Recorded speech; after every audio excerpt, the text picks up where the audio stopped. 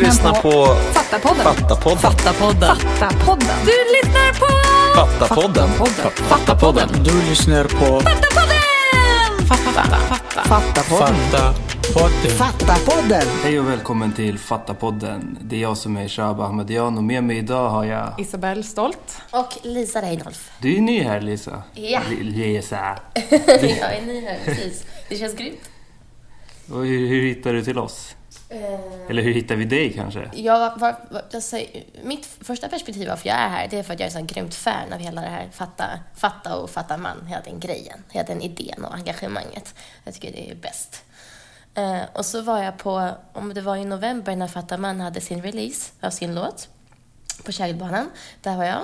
Och sen, jag tror att det är hon som är ordförande för styrelsen som kommer på scen och berättade, hej, vi har en aktion för att vara med i Fattapodden. Och jag tänkte, här har jag min chans. Let's do this. Så jag bara klicka ända tills jag vann. Så att jag är här för att jag vann den aktionen. Och nu är du väldigt besviken. Och nu är jag grymt besviken. Det är därför jag skrattar så mycket, för att jag är så besviken. Nej, det känns verkligen... Det känns nervöst, men det känns väldigt roligt. Jag är väldigt glad över att jag är här. Kul att ha dig här. Tack. Ska vi gå in på dagens tema? Du får hjälpa mig lite, Isabelle. Jag är också ny i podden. Det här är ju första gången jag är med i poddsammanhang. Första gången jag är med i en podd överhuvudtaget. Ja.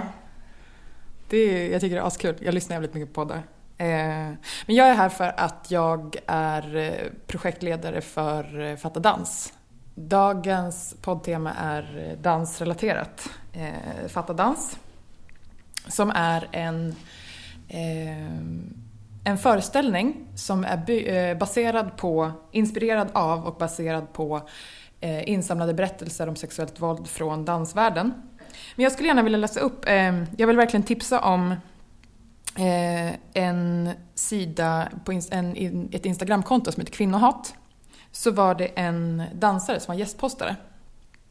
Och hon är jävligt tung, hon heter Shirley. Hennes Instagramkonto heter Twirly Shirley. Och hon gjorde flera jävligt viktiga inlägg. Och så som hon beskriver det var så här, det är exakt det här anledningen till att jag startade det här projektet. Så jag tänkte läsa upp det.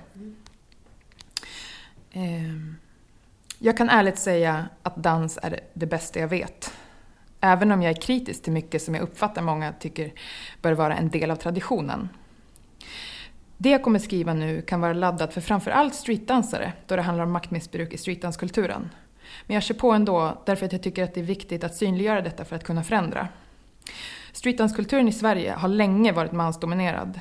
Det har börjat hända mycket de senaste 5 åren och fler icke-män synliggörs och har idag större utrymme och makt i kulturen.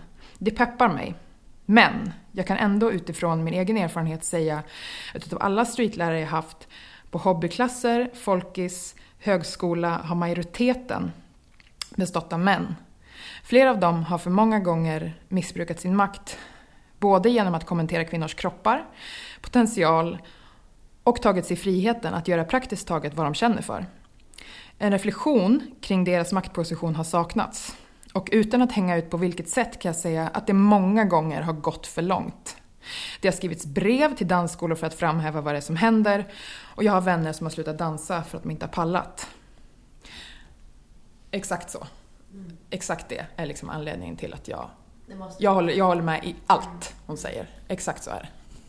Och det är också viktigt att säga att det är inte bara streetdance det handlar om. Det var det sagt. Fatta. Men om vi ska så här försöka applicera det här på typ för de som inte är från dansvärlden på något vis.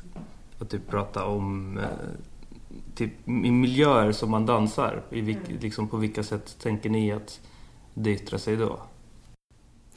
Flera av berättelserna som kom in var ju också så här från dansare vad jag antar och som är ute på klubben och hur de berättar att dels den här blicken, den här utstirrande blicken eller att någon kommer fram så här, men le lite. Vilket bara måste upphöra. Alltså, alla dudes everywhere på krogen bara sluta be kvinnor att le. Liksom. Alltså jag fattar inte. Jag har aldrig hört talas om att någon går fram till någon och ber en le lite. Senast hände mig var på Fasching. Finns ju många klubbar där ute. Men det var på Fasching. Och hade astrevlig kväll. Jag var väldigt så här inne i diskussion med mina kompisar. Och så... Men fan vad allvarlig ni ser ut, tjej. Fan le lite. Och man så här, jag blir så ställd. Jag vet aldrig vad jag ska säga. Det, vad ska man säga? Vad ska man säga? Alltså Okej. Och så ler man. Nej. Ja, eller inte. Nej, men jag menar, alltså varför jag säger så är typ så här, men alltså är det det för de förväntar sig? Ja, du menar så. Ja, men precis. Ja, men tack för påminnelsen. Det hade jag glömt. Ja, men sen kan man ju tycka att det är ganska harmlöst att så här be någon att le, men det är fortfarande så här... Grejen är att säga att det i sig är ju inom situationen ganska harmlöst. Det kan jag hålla med om. Men det är liksom i kombination med alla andra de här sakerna som sker. Det är väl också det man känner att man säger, och så är det en sak till. Och så är det en sak till. Ja, det är väl egentligen mycket det också. Verkligen. Som jag bara säger, men kom igen nu. Alltså, vad handlar det ens om? Klubbmiljö är verkligen... Det är lite som att säga... Som att nu är det främst, nu kommer jag att prata alltså, så här, som om det var bara våra killar, men för mig är det ofta det som är problemet. Att det är som att de tycker att de har, som att de äger rätten att stå stilla, eller att de äger rätten att närma sig, eller liksom komma fram och liksom så här dansa väldigt närgånget. Och för mig blir det så jäkla krock. Jag är en sån där som också älskar att dansa. Och jag är så här som verkligen, det där jag känner mig fri. Och där känner jag liksom så att jag äger. Så känner jag. Och det är så bäst liksom. Och jag utstrålar även det på dansgolvet. Och då, ja, det är väl som att då tycker folk att de blir väl intresserade, eller de tycker att det är roligt. Jag vet inte. Ja. Det blir också som att så här, är man väldigt... tar man väldigt mycket plats, alltså på dansgolvet eller någon annanstans som kvinna, eller som att man definierar sig som kvinna, så är det ofta hänt att det kommer någon som definierar sig som man och som så här, ska också kommentera det. Det är att du tar lite mer utrymme än vanligt. Det händer överallt, varje dag. Tröttsamt. Men alltså jag tänker mycket på hur hittar man det här liksom så här, vad ska man kalla det för det här gemensamma språket eller så här samtycket i en klubbmiljö där folk så här dricker, alla har ju så här olika vibes, alla är ju så här, det finns ju som någon överenskommelse i alla fall där det är så här, ja men jag gillar att dansa så här, eller liksom för det är okej att man närmar mig sig till mig på det här viset, och så ser man alltid liksom, jag har ibland stått så här uppe på ett räcke och så har jag tittat ner och så har man sett samma snubbe gå runt så här och försöka så här, jag provar lite här och kollar om de vill dansa med mig, och så får han ryggen och så bara dansar han vidare och så provar han, och så håller han på så där en timme. Jag tänker så här, gud, det måste vara asjobbigt. Ja, det tänker jag också. Jag tänker lite så här, stackars människa, att han orkar överhuvudtaget. Sen, jag tänker lite så här också att när det är sådana situationer där det är någon som så att säga kommer fram och märker att jag inte är intresserad av att så att säga dansa tillbaka till gensvar, utan personen går vidare, då är det ändå så här den lätta varianten. Det är ju oftast inte så det är, utan det är oftast är det så att människan står kvar. Och att det är så att man själv får liksom bara stanna upp eller typ ställa sig borta vid väggen. Eller någonting, för att verkligen så här markera. Vi gjorde i Fatta dansföreställningen så gjorde vi en del av...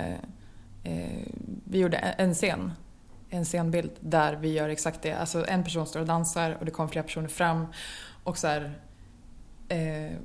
antingen stirrar eller liksom att någon, du vet, så här, stryker en hand på magen eller ryggen så här, i förbifarten, bara för att så här,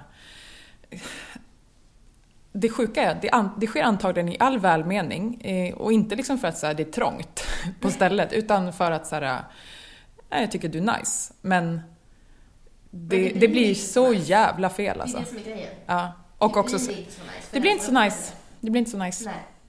Ja, men hur går det där till? Alltså vad tänker ni liksom så här, i drömscenariot på en klubb? Hur ska det gå till? Alltså så här, ska någon komma fram och fråga så här, är det okej om jag dansar med dig, eller ska man bara kunna känna av att så här, ja men det här går det nog att dansa, eller? Alltså jag undrar så här, är det så fel att säga så här, vill dansa? Fast jag kan förstå, om vi står liksom mitt på dansgolvet, så kan jag förstå vem det här är liksom. Kan tycka att det är lite svårt att bara komma fram lite, så knacka på axeln, skithög musik, man hör knappt egentligen ens vad man säger. Jag kan förstå att det inte blir så, ursäkta! Nej, nu ska man inte skrika. Men jag kan förstå att det inte känns det mest naturliga i världen. Nej. Men jag märker att jag tycker att det är trevligare att bli bemött, att någon kommer så att säga framifrån och möter mig, och inte kommer bakifrån och möter mig. Bara det i sig gör för mig en jättestor skillnad. För då kan man också säga lite mer så här, läsa av i ögonen liksom, vad vi gör här, så att säga. Och också ifall vi är här för att dansa nära varandra, eller om vi är här för att liksom snarare bemöta varandra. Alltså, jag kanske mer känner att man är så här, jag är rädd för, ja, på riktigt, jag kan ibland vara rädd för hur den här personen ska ta det om jag säger nej. Alltså för att man vet inte, jag har varit med om att personen har flippat liksom.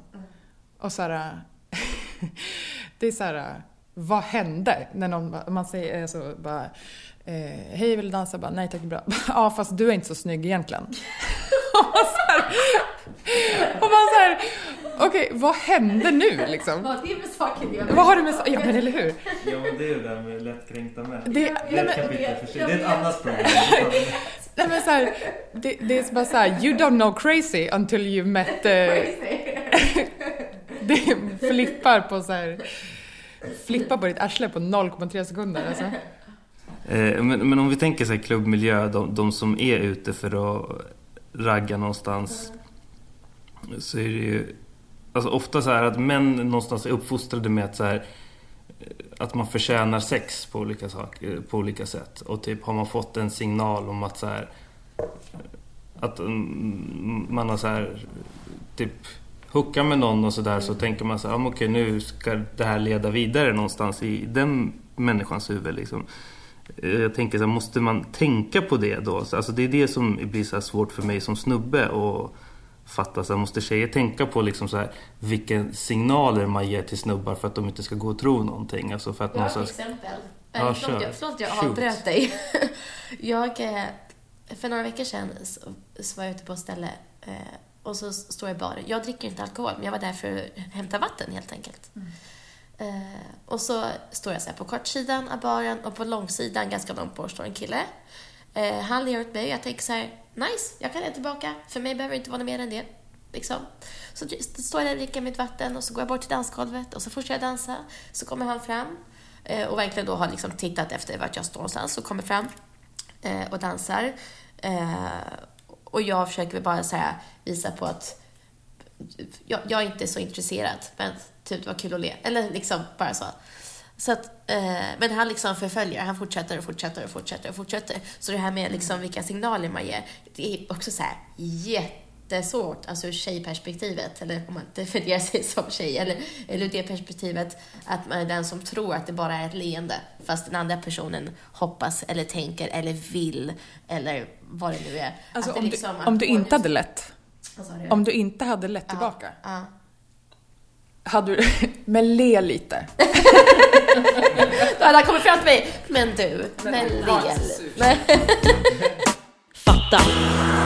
Men Lisa, du har skrivit en dikt typ, kan man kalla det en dikt? Ja. Okej. Cool. Ja. Vad handlar det om? Berätta. Det handlar egentligen om att ute på klubb. Det handlar om integritet, som jag pratade om. Om ute på klubb. Om att man inte är ute för att vara schysst mot någon annan, utan man är ute för att man själv ska vara fri. Men vill du köra den då? Det ska bli spännande att höra. Ska jag berätta vad den heter först, eller vill du höra själva dikten? Du får köra som du känner det bäst. Jag kör. Här är jag. Behöver inte dina tankar. Här äger jag. Med alla mina attribut. Kommer inte komma förbi. Behöver inte din magi. Jag är för jävla fin. Tänker inte följa med till baksätet av din bil. Så sluta stirra, jag är inte ditt behag. Du är förvirrad. Jag kommer bara att ha mina andetag för mig själv. Mina händer väljer själv. Den som är med mig, aldrig på ditt ego, rider inte iväg på dig. Jag är inte ute för att vara schysst mot dig, jag är ute för att vara fri. Bara för att jag ler när jag rör på mig vill jag inte anpassa min tid till din uppmärksamhet efter din manliga trofé. Jag kommer inte komma för att du tycker att jag är het. Att dansa är hetare än att hångla. Jag ruckar inte på min integritet. Jag står stolt för min kvinnlighet.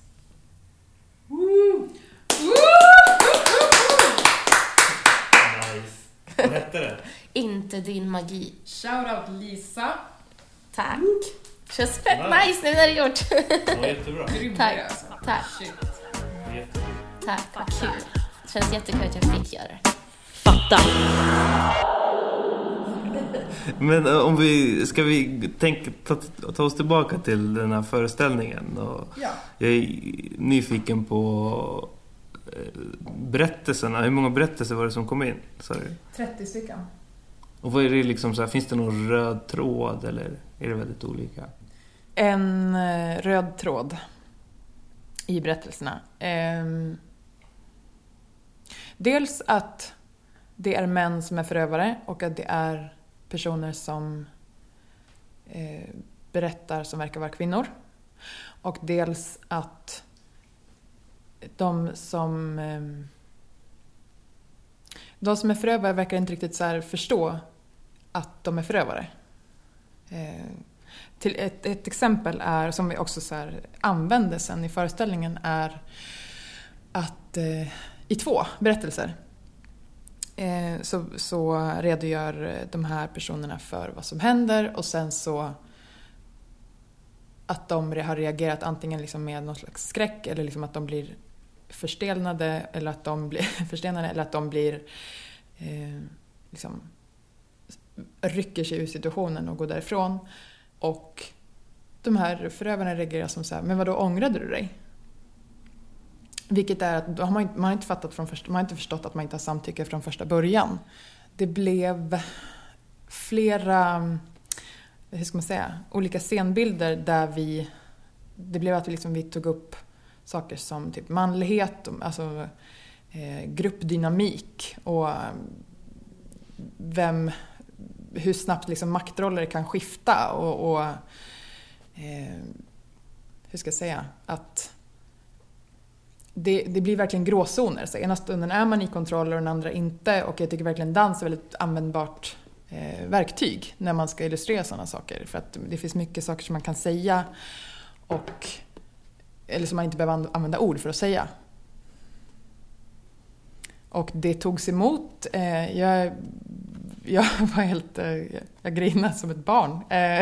Det var så jäkla fint alltså, att få visa upp det. Och det kändes verkligen som en seger på flera sätt att det kom upp på scen. När jag vet hur mycket skit som har hänt och att det är liksom flera av mina vänner som är dansare har sagt så här, men det här, alltså, när jag har haft liksom konstnärlig ångest skapar ångest. Så bara så här, men det är framsteg överhuvudtaget att det här kommer upp på scen. Så jag har liksom försökt luta mig mot det, och det känns som att det var verkligen men många var väldigt glada att det kom fram. Jag tänkte vi lyssnar på ett smakprov. Det var så att en i gänget här från Fatta-podden, Julia, var ju där och spelade in och gjorde lite intervjuer. Så vi lyssnar på den. Och det är jag som har varit konstnärlig ledare för hela projektet. Och vi efterlyste berättelser från dansvärlden och fick in 30 stycken. Och det är de berättelserna som det här verket är inspirerat av.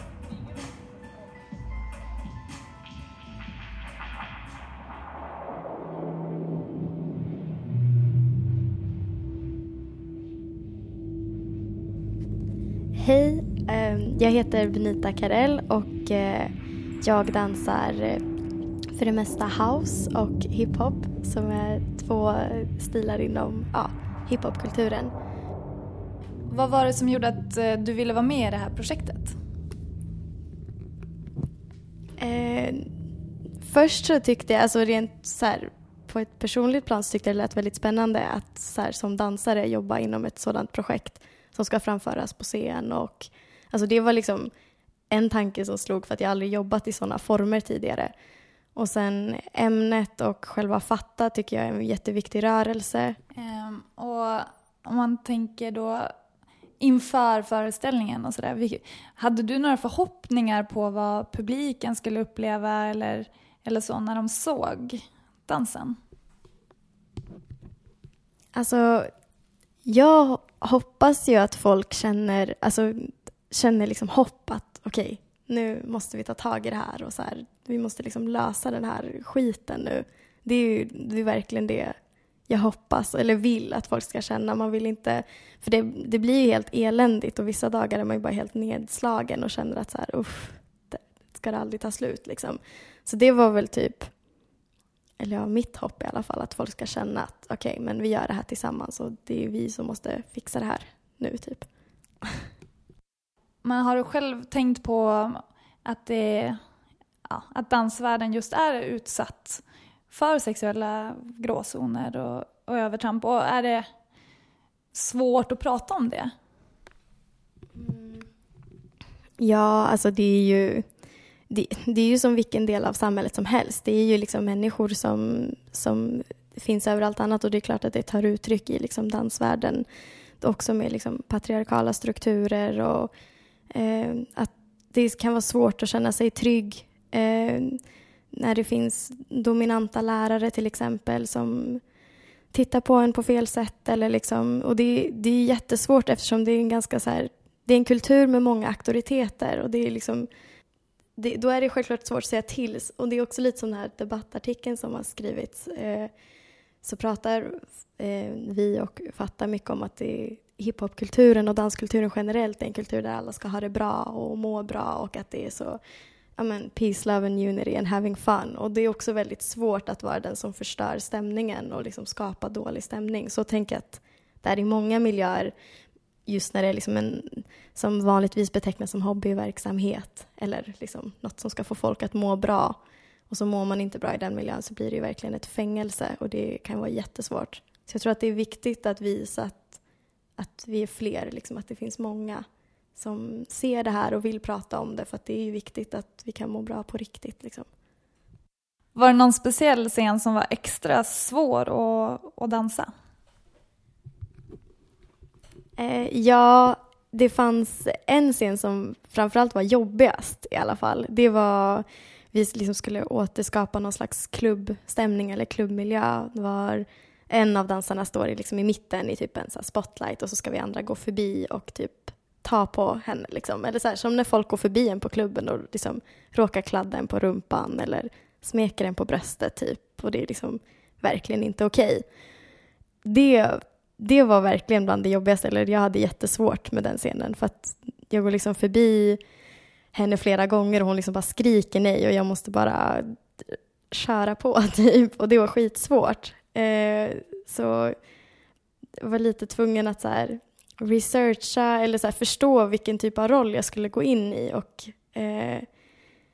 och ja, jag vet inte. Jag googlade typ lite på Flashback för att se vad de här personerna som gör det här tänker. Vad är det liksom, för det är ändå det jag vill förmedla liksom, inte alltså vad tankarna går bakom på något vis. Och jag hittade typ massa fruktansvärda saker, men bland annat var det någon som hade skrivit att ja men så här, jag har rätt att få kvinnor och det är synd om mig för att jag inte får några tjejer så att jag har liksom rätt till det och det är inte så farligt för dem om de bara får lite kladd på rumpan typ.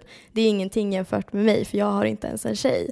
Alltså du vet sådana helt sjuka grejer och det var på något vis du var liksom tvungen att så här, okej, jag tänkte att det är ändå det maktförhållandet jag måste försöka återspegla. Jag måste liksom säga att okej, hon är min rättighet. Det är liksom det jag måste försöka tänka för att det ska bli rätt. Men det var ju jättesvårt, men ja, jag vet inte. Det var på något vis också lite spännande att försöka gå in i vad som faktiskt händer bakom personer liksom i huvudet på dem när de gör det här.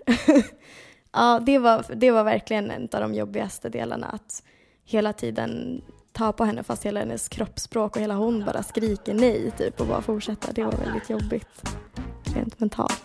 Fatta. Jag tänkte på det som hon berättade om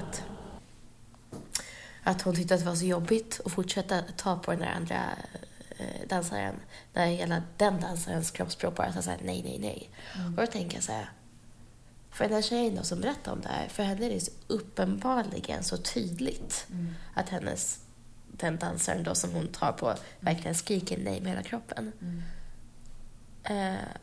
Och jag kan tänka mig att den här personen skriker nej med hela kroppen även om det är ute på en klubb. Ifall man blir tagen på fel sätt. Och då den personen som är på klubben och är då den som tar på den här dansaren. Alltså så här, jag blir verkligen så här, vad är det den personen tänker? Eller vad är det den personen så här, ser i sitt huvud som fortsätter ändå att göra det? Det är ju Flashback-kommentaren hon sa det. Ja, men alltså, det praktexempel på varför jag tycker Fatta man är så jävla bra liksom exempel. För att det är så här, det känns som att i sånt här fall, det spelar liksom ingen roll hur många gånger man säger så här, alltså jag som definierar mig som kvinna säger så här, det är inte cool, vad fan håller du på med? Det måste vara liksom gruppen män eller hela det här broderskapet som måste liksom analysera sig själv. Vad fan håller vi på med? Alltså, vad är det vi, hur ser vi på andra människor? Hur ser vi på oss själva? Hur ser vi på kvinnor? Alltså, hur ser vi på sex? Det tycker jag liksom blir, man måste, och när jag zoomar ut det är mycket större än så här. Det spelar ingen roll egentligen. Det blir tydligt att det inte spelar någon roll vad jag säger, för det händer gång på gång ändå, fast jag säger nej. Och jag tänker också egentligen att det inte bara handlar om det här med rätten till sex, utan det handlar bara om rätten till att närma sig en kvinnlig kropp. Alltså rätten till att ta på en kvinnlig kropp. Som då liksom i det här exemplet, den här killen sa, jag har rätt att ta på henne på rumpan för jag har ingen tjej som synd om mig. För den personen behöver det kanske, det vet jag inte jag, för det var inte jag som skrev det. Men så här, det kanske inte ens behöver handla om att han tänker att han ska få sex till slut. Utan han kanske tycker att han har rätt att bara ta på den här rumpan eller på brösten eller vad det är för ting, för att det är så synd om honom. Så att egentligen, för jag tänker att det egentligen inte måste handla om att det ska gå hela vägen till sex, utan att det ska säga tillräckligt illa att man bara anser sig ha rätten till att närma sig en kvinnlig kropp på det sättet. Men alltså, man kan ju prata jättelänge om alltså klubben, verkligen.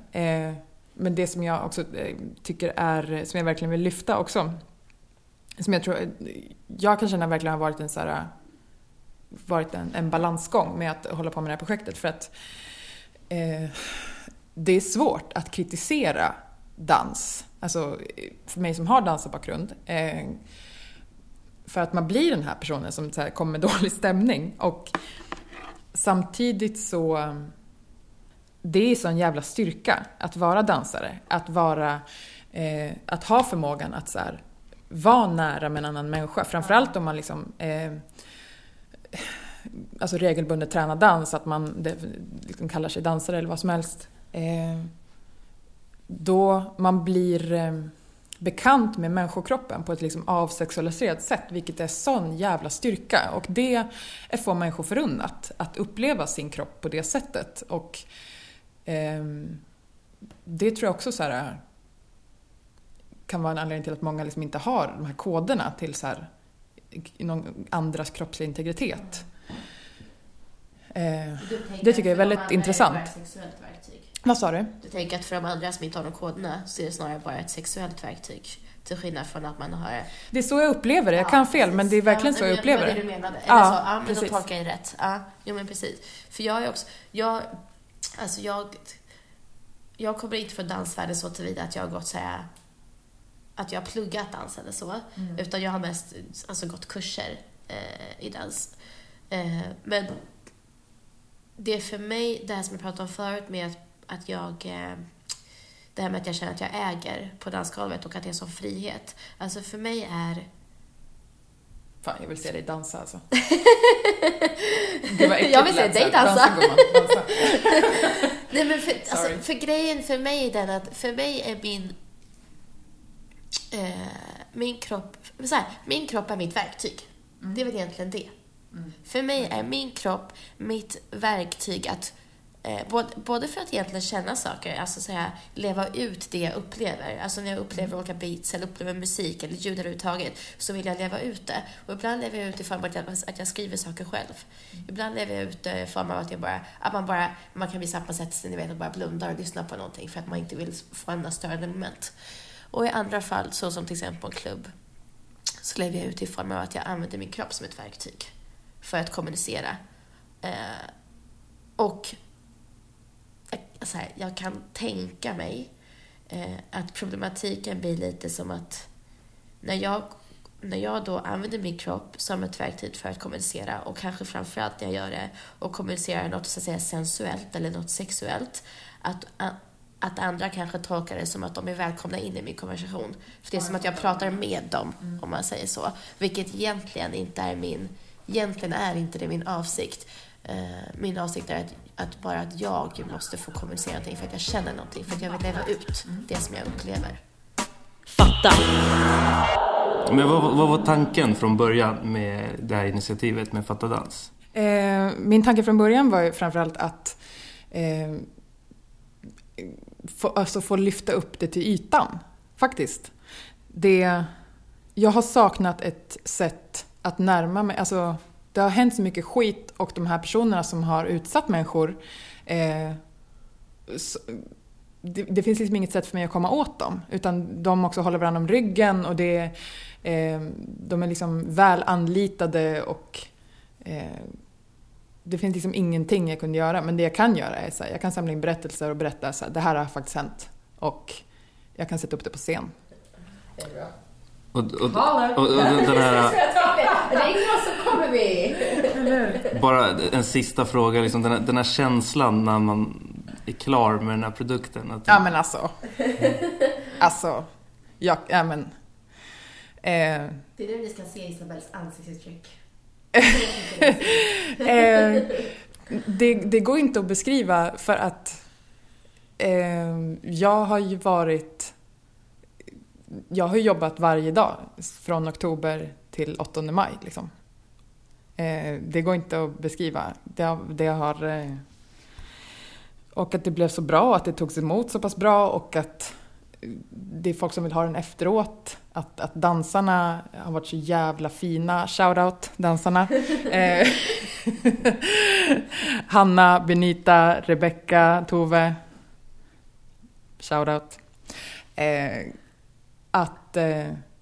Att de också känt ett sånt ansvar för materialet och för Fatta, för samtyckesfrågan, och att det har varit så många som har hört av sig, och liksom tjejer som har sagt så här, fy fan vad bra att det här händer. Att det är många som verkar ha känt samma sak som jag, att så här, jag har inget sätt att komma åt de här människorna, men vi kan berätta vad som har hänt. Och det känns som att så här, på riktigt så känns det som att jag har så här, typ kunnat så här, bocka av någonting som har känts extremt viktigt under väldigt lång tid. Mäktigt. Det är, nej, men det är så här, jävla bra, måste jag bara få säga. Bara så. Det är grymt. Det är asbra. Det är fruktansvärt viktigt. Fatta. Vi kommer avsluta med Cleo, Boss Lady Cleo, som har skrivit en spoken word som heter Fatta. Och den avslutade också Fatta dansföreställningen. Jag ska alltid se mig över axeln. Inte prata med främmande män om natten, jag lovar. Jag ska aldrig glömma det ni alla har sagt. Jag ska alltid vara på min vakt. Så tack mamma, pappa, fröken och rektorn. Tack syster och bror. Listan kan göras väldigt lång och rädslan jag känner är stor. Jag vet inte varför jag blir lack, men någonting inne till mig säger att jag är fucked. Här finns inte någon plats och i mitt huvud är det svart som i en goddamn natt. Det känns som att vi lever i en spegelbild där allt är tvärt emot än vad det borde vara. Är vi blint? Jag läste att 1 av 3 kvinnor på jorden kommer bli våldtagen, misshandlad eller brutalt slagen under en hel livstid. Det utgör 1 miljard kvinnor omkring oss. Lyssnarlagen gör det möjligt att våldta också samhället och hur vi uppfostrar våra barn. Sättet som vi ser på kvinnor och män. Släpp in mig för jag ser att du har dörren på glänt. Vi borde öppna våra sinnen och försöka ge det här tid. För det kommer aldrig någonsin gå om vi inte går emot strid. Jag har blivit galen, lämnad och tagen. Ensam, nersmutsad, avklädd, helt naken. Vart ska det ta mig fram när jag i 26 års ålder aldrig trivs i någons famn? Hårt mot hårt, jag sätter min hand mot din hand och lovar mig själv att jag aldrig mer ska vara rädd för en man. Fatta. Du lyssnar på Fattapodden. Fattapodden. Du lyssnar på Fattapodden. Fattapodden. Du lyssnar på Fattapodden! Fattapodden. Fattapodden. Fattapodden.